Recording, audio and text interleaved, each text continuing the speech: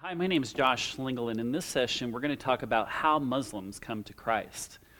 It's my great pleasure and joy to be able to provide you with some tools to effectively evangelize your Muslim friends with the gospel. As I teach you, there's a few things that I'm going to assume. First, my assumption is that you're listening to this and watching this class because you feel called in some way to study to reach Muslims around you, or you love Muslims and you're passionately compared to share the gospel with Muslims throughout the world. My second assumption is that you must understand Islam in order to understand a great deal about Muslims. It's unlikely for someone to be an efficient, effective evangelist amongst Muslims without discovering how a Muslim thinks or why they act.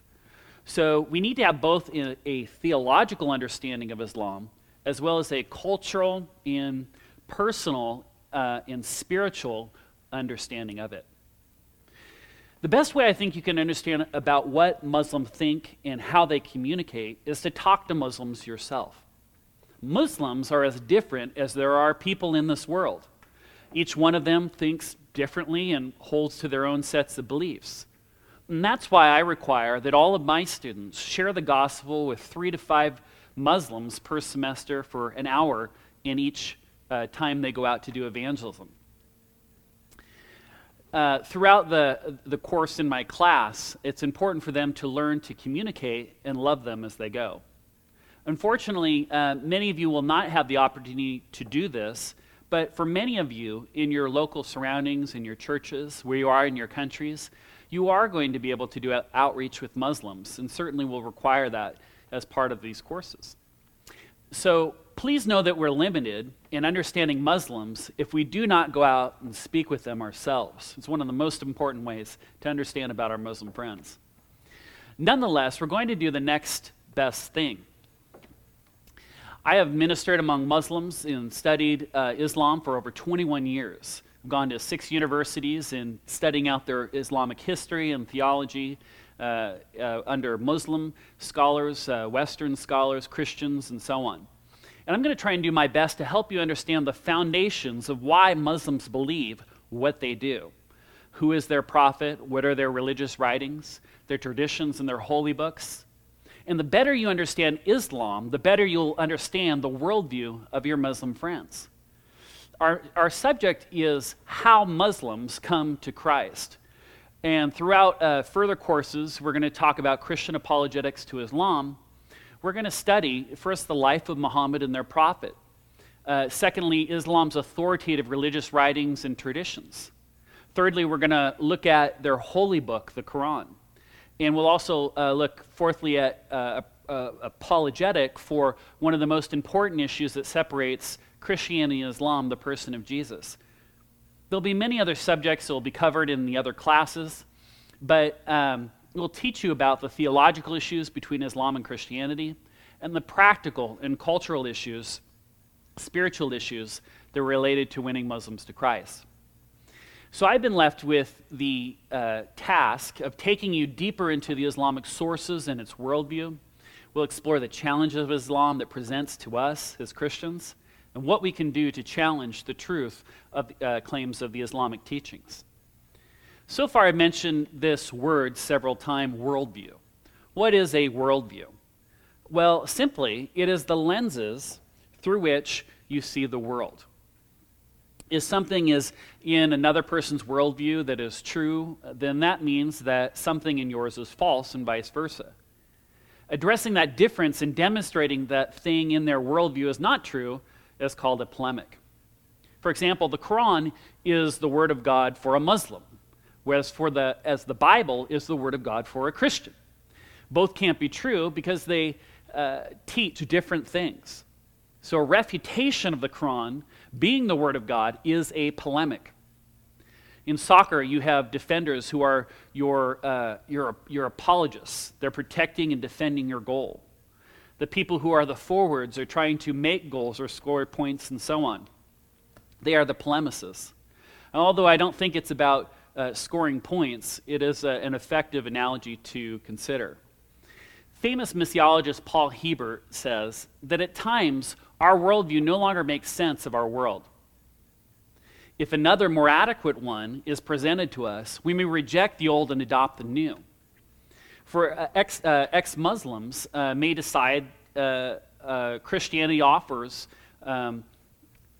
better answers to their questions than does their old religion. Such worldview shifts are at the heart of what we call conversion and transformation.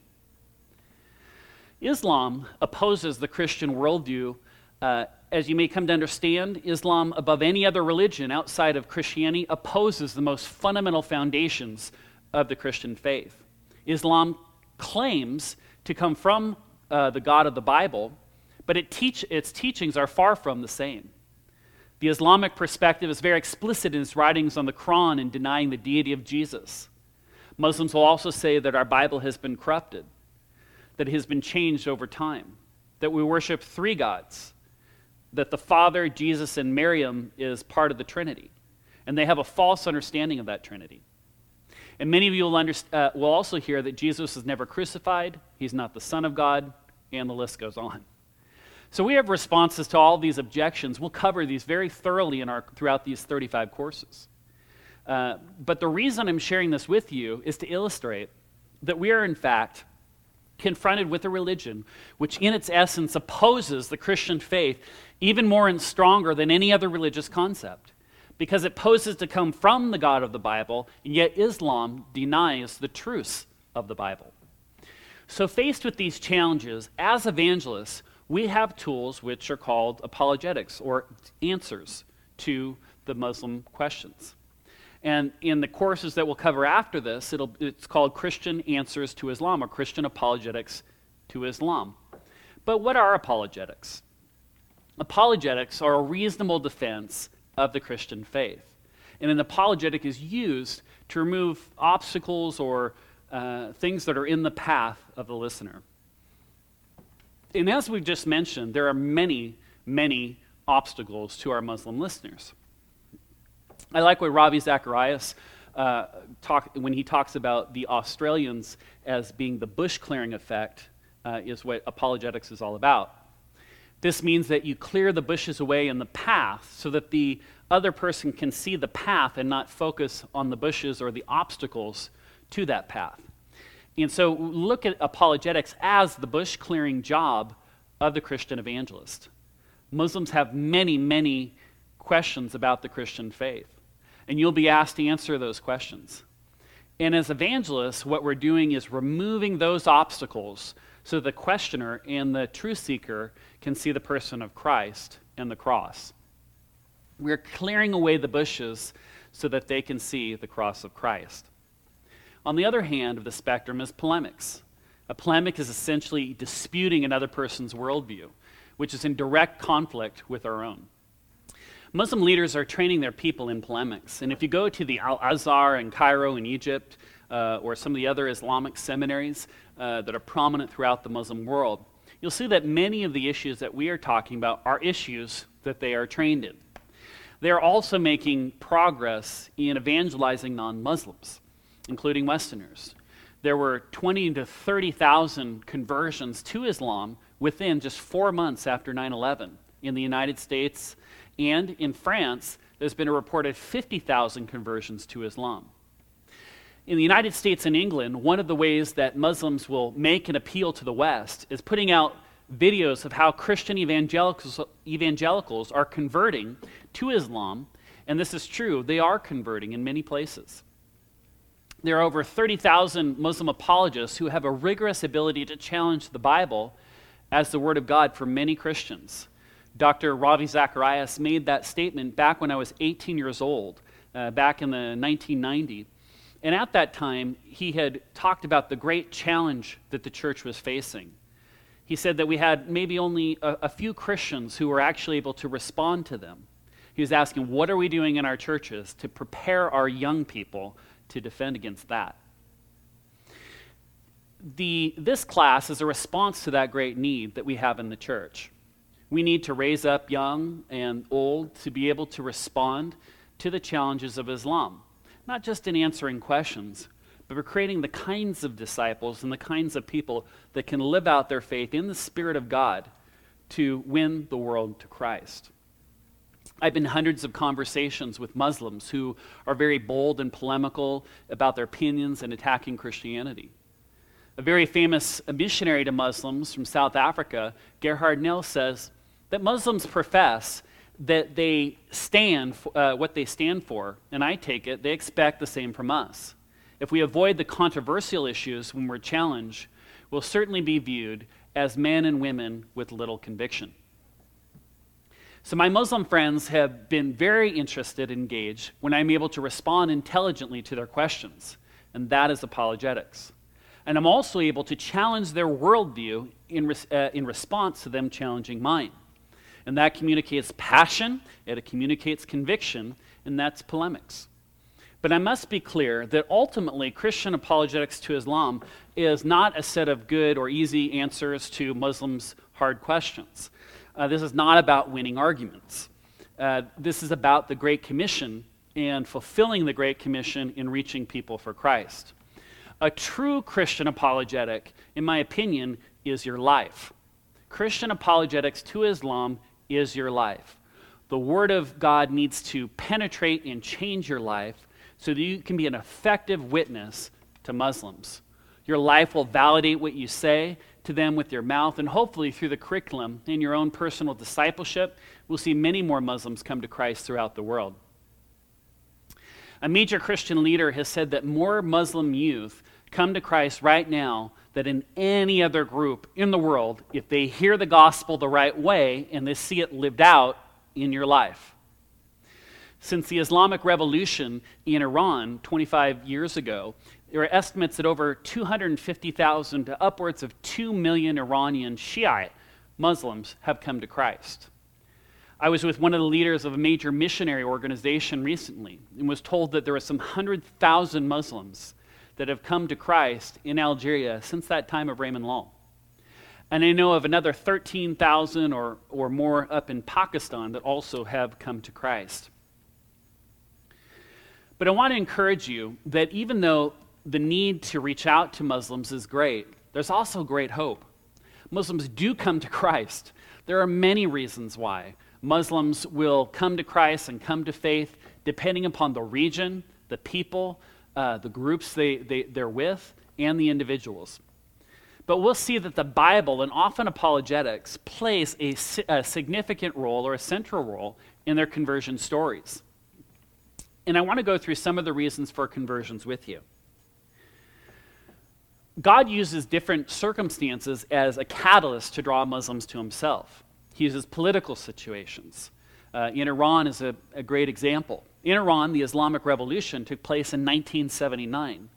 And in that time, a fundamentalist regime took over the country and has remained in power to this day. 30 years later, while living under an impressive Islamic government and an impressive form of Islam, many Iranian Muslims have rejected Islam and accepted Christ. There are more Muslims coming to Christ in Iran today than in any other Muslim nation in the world. Another circumstance that God uses to open the doors to conversion is immigration. In the last century, millions of Muslims have immigrated from their homes to Christian nations. They're in search of educational opportunities, job opportunities, and religious political freedoms. Back in many of their countries, the gospel could not be shared openly, and so many former Muslims have come to Christ after immigrating. And I have many friends who were former Muslims that came to Christ this way. They hear the gospel and then they form ethnic churches in the various cities throughout different countries. And ministries have developed around universities in the US and Europe, throughout Asia and so on, and to reach these international students, for example. In fact, so many Muslims have migrated to countries like the United States that some missionaries have moved back from the Muslim world to the West in order to target immigrant communities that they feel called to. So, for example, in Brazil, there are more Lebanese than anywhere else outside of Lebanon. It's the largest Lebanese populated country in the world outside of Lebanon. which means that Brazil is a great place to go if you feel called to reach Lebanese people. So a third circumstance the Lord uses are natural catastrophes.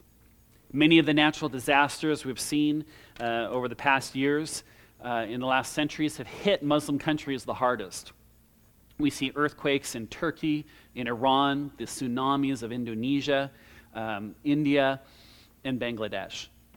The compassionate response of Christians from all over the world towards their Muslim neighbors has been a powerful testimony of the love of Christ. In fact, Christian organizations in Western nations have given more funds, aid, and assistance to these countries than all the other oil-rich Muslim nations and governments combined. When Muslims experience the love of Christ through Christians, they become open to the gospel message. Remember Paul's words in 2 Corinthians 3:2, that he said, "You are our letter, written on our hearts, known and read by all men." Quite often the Spirit of God speaks to the hearts of men and women through the living letter of his people. God speaks in their examples of their lives and their actions. Obviously, this testifies powerfully to the true God that we follow. So these are all some of the circumstances that God has used to expose Muslims to Christianity. Again, politics and immigration and natural catastrophes. But what are the factors which directly lead to the conversion of Muslims to Christianity? Why do they become Christians? Well, one of them is the lifestyle of Christians. As I mentioned, the greatest apologetic or defense you can give of the Christian faith is your life. Christian apologetics to Islam is your life, where you go out to them and spend your life reaching out to them. It's about your whole life. How do you imitate Christ? Are you loving those Muslims that are around you, in your city, in your neighbors, with God's love? Do you care and have godly emotions about the Muslims, your neighbors, and the poor? Is the power of God flowing through your life? Do you have a devotional life where the scriptures and the Spirit of God flows out of who you are in reaching out to the Muslims around you?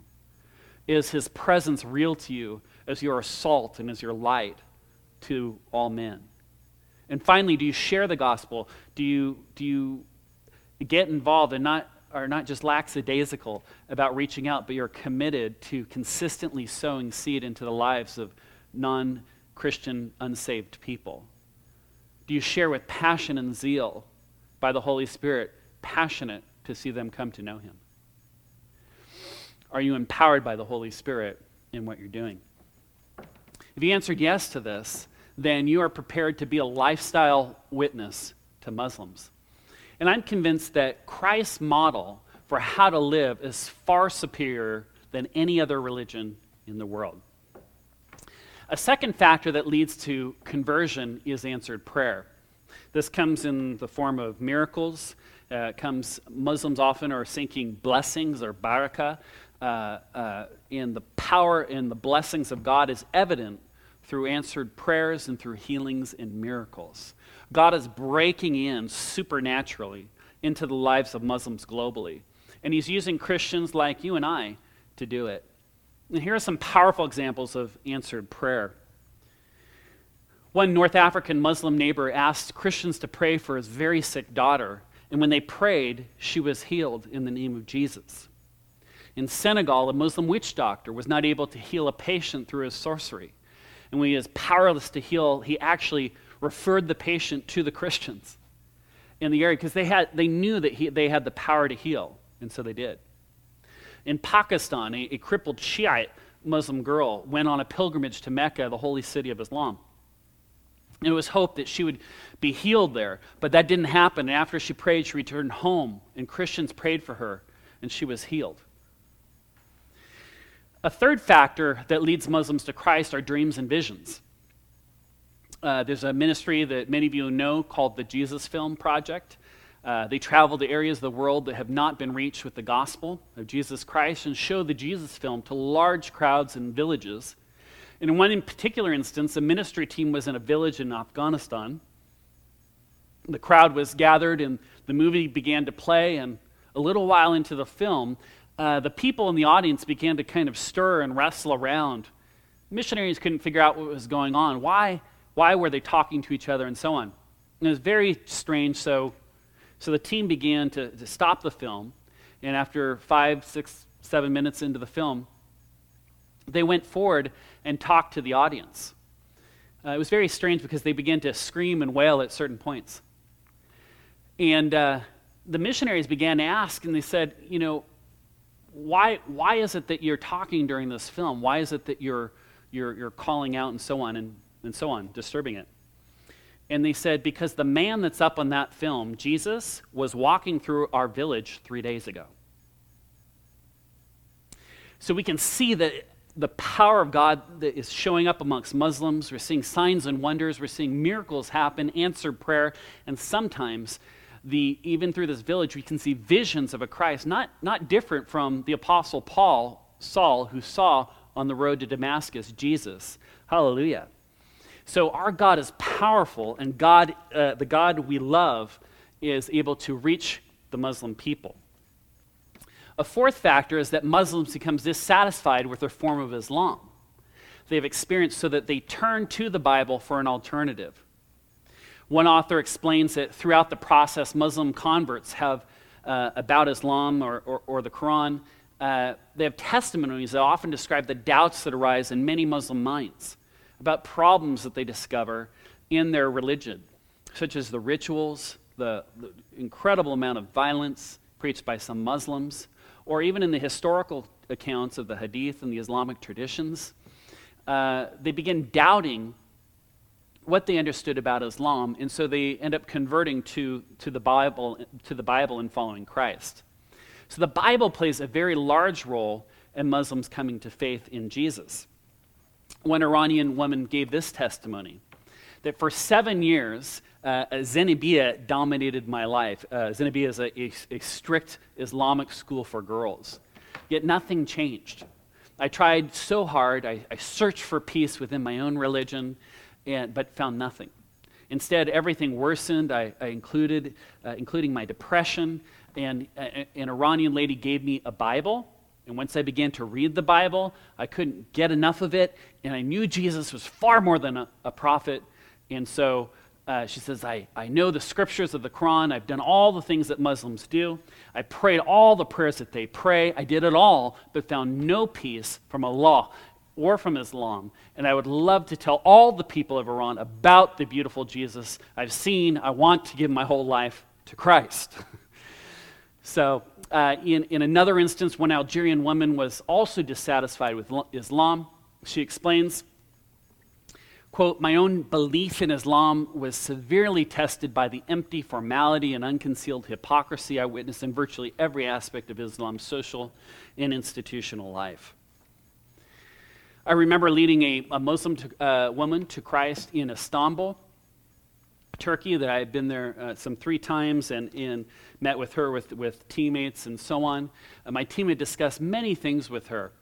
But when we asked her why she left Islam, I was surprised. She said it was because she realized that Muhammad had so many wives. And he did have a lot of wives. And this was a polemic in Islam that was turning her off from Islam and towards the faith in Christ. And so Muslims are seeking for truth themselves. And so sometimes they have already done their own apologetic work or their own polemical work, and they begin to decide that this is not the worldview that I wanted, this is not the religion I want to follow, or the God I want to follow, the prophet I want to follow Christ. One Somalian believer said that, "I believed in the God of Muhammad, then I began to doubt the credibility of Islam. Through a friend, I discovered Christianity, and I began to compare the two religions. This man also gave me a Bible, and I started to read it." So an Afghani Muslim was despairing after he found in the Quran. He turned to the Islamic traditions, the Hadith, which brought even greater senses of hopelessness and attaining salvation. And this Afghani says, "In this desperate and depressed state of mind, I began to read the Holy Injil, the New Testament, to correct any possible defects in my investigations." So this teaches us that we should be encouraged to engage in discussions using both apologetics and polemics, and that we should be encouraged to point Muslims to the scriptures, to the Bible, as relationships, since the message of the Bible grips and convinces Muslims of truth. Because of the centrality of scriptures in the conversion of many Muslims, you must be able to tell the story of the gospel. The majority of the world's population are oral learners. They learn through hearing, and so it's very important to be able to tell stories of the gospel from the Bible, from Genesis to Revelation. And if you can't share the gospel story from Genesis to Revelation, I suggest that you learn. Romans 10:17 says that faith comes by hearing, and hearing from the message and from the Word of God. One missionary to Muslims explains that he examined testimonies from former Muslims from at least 33 different countries. In almost all of the extensive testimonies, there was a reference to the importance of the Bible, the New Testament, and a comparison of the Quran with the Bible in their conversion process. And this is very informative. Out of 33 different countries, Muslims from very diverse backgrounds, the Bible and a comparison of Christianity with Islam, the Bible played a central role in conversion for these Muslims. So thus there is not only a need for storytelling the gospel, but also for understanding and using apologetics and polemics in various environments. For a Muslim to read the Bible as God's word, there's a fundamental need to remove the barriers to their seeking the Bible as a source of truth. And this is done through an apologetic defense of the scriptures as the Word of God. As Muslims turn to the Bible, they will have many questions about it as it departs from the teachings of the Quran. And as a missionary, they may only have you as a Christian to look to for those answers. As a comparison of the Bible and the Quran play a role in many conversions, there will also be a required measure of polemics. And this is the Word of God, and this is why this is not the Word of God, and here's why.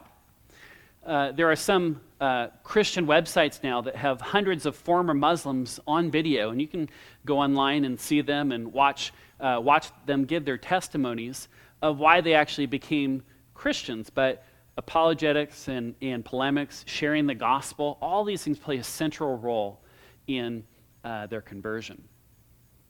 You should always remember, though, the words of what the great missionary Temple Gardner said: all debate or all dialogue should be done with the intent to save. It's not about arguing about theological questions or whatever. That's not what it's about. As Muslims compare the Bible and the Quran, debates are, though, another tool that can be utilized. For example, the Lausanne Second Committee reported that, quote, an ex-Muslim evangelist of West Africa had reportedly won many by confrontation. He has fiery debates, even in public places, including mosques. He estimates that as many as 800 decisions were made for Christ back in 1988. In Kosovo, Christians debate local imams or Muslim priests. These are public debates where Islam is taken on in front of the whole community. And this is culturally appropriate to do so. They enjoy the debate and dialogue and the confrontation as they talk about theological issues, because they care about these theological issues and they're passionate about them. And it's amazing that if the imam loses the debates, the Muslim community come to Christ. And so you can see that debates are culturally appropriate ways to contextualize with Muslims. Other times, as I've mentioned, Muslims have had dreams or visions, so there's no need to debate Muslims or to go into controversy over these issues and so on.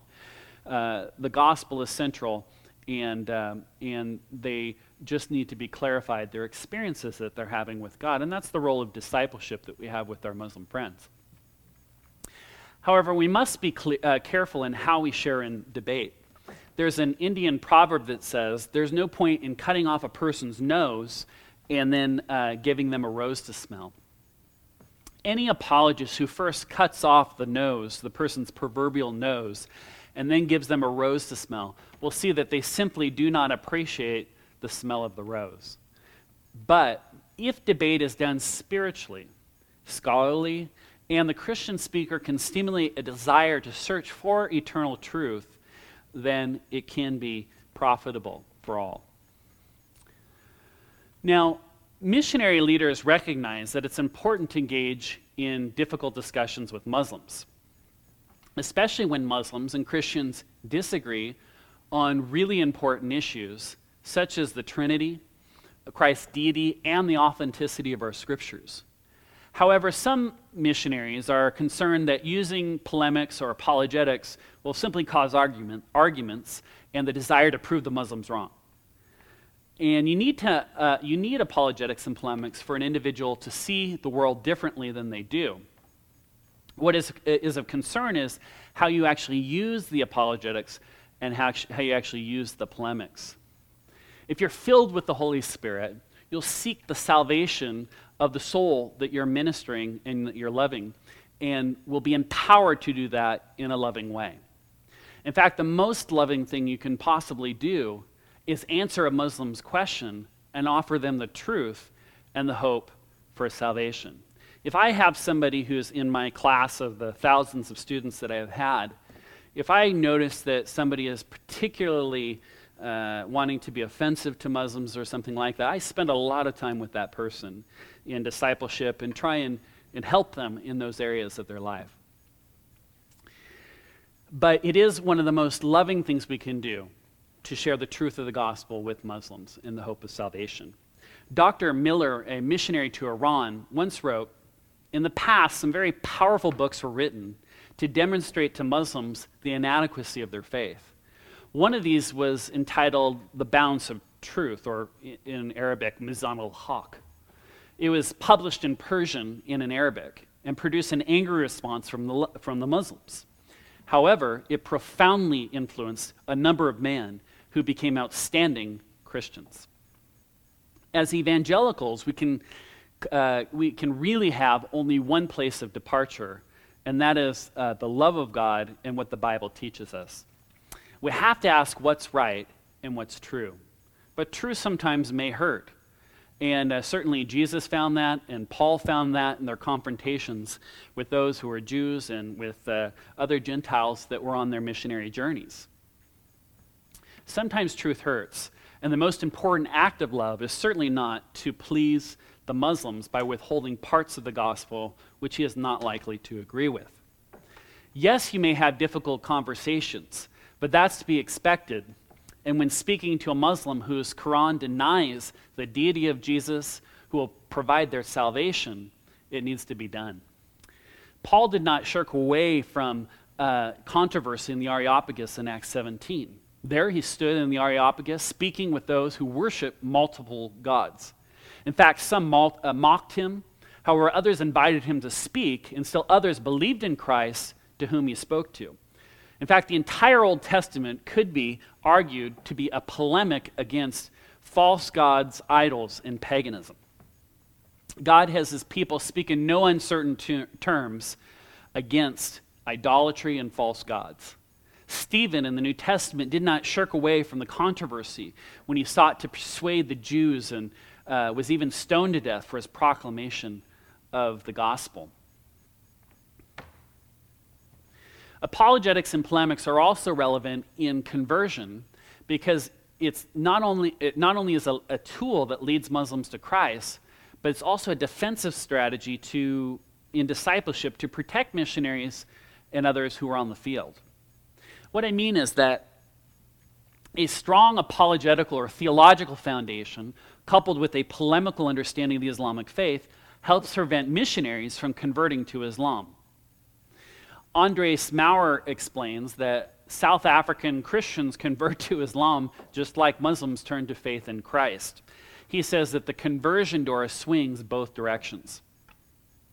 Also, I know of a missionary who was a 20-year missionary in India who actually converted to Islam. He had a master's degree from one of the top theological seminaries. And yet, he did not have a strong polemical understanding of the Islamic faith, And after 20 years on the mission field, his wife was writing to us and others asking what she should do about her husband who has this new faith in Islam. Can you imagine? So you need to know for yourself, before you go on the mission field, why you are Christians and not a Muslim. And this training series will help prepare you for that, definitely. So no matter what, apologetics, polemics play a central role in missions to Muslims, whether it's to defend your own hearts and minds in discipleship and preparing young people, or to lead a Muslim to Christ. Even those who are converted and convinced through dreams and visions will need to be discipled and eventually come to those same questions that they have to answer either before their conversion or they need to answer those after their conversion. And that is when you'll use apologetics. And they'll have questions about Islam after they convert, trying to understand why Islam is not true and why Christianity is. And then you'll need to be required to use polemics. And so the training will help provide that foundation for you. And in conclusion, as an evangelist and minister amongst Muslims, what do all these things mean for you and I? It's very simple. It just means to be prepared to be the tool God will use as you're collecting tools to be able to be effective with Muslim people, that God wants to use you as that tool that is effective with Muslims. If a Muslim asks you to pray, pray fervently with faith and believe that the Lord will show up with mighty miracles amongst them.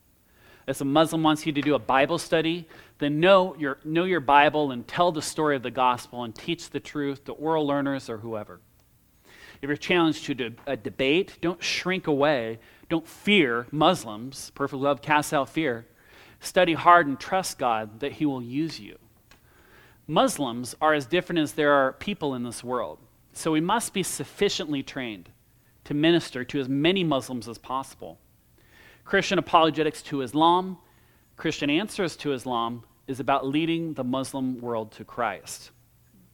The answer to global Islam is the global church, where each of us are participating in the Great Commission, and each church is sending those to the Muslims around us and to reaching the Muslims throughout the world. And as you study to prepare, the more Muslims you'll be equipped to reach and reach out to them with love. Thank you very much.